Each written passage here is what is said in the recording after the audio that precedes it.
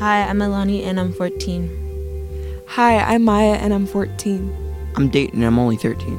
We're going to talk about stress and our personal experience dealing with stress.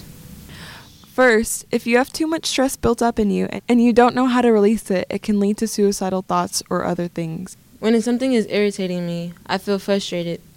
So I have to tell someone so it doesn't build up inside me. What are some examples of how you deal with stress? I go work out, listen to music. Sometimes I bake, or I just smudge. I smell like the sage, and it like I focus on the fire that it's burning, and sometimes I blow on it to see it burn. So it just calms me down in multiple ways.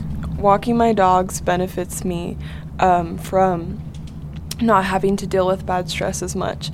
And like I said, getting fresh air and focusing on the dogs more. And I also like to play with my dogs too, so that's pretty fun and a little bit energetic for me to do.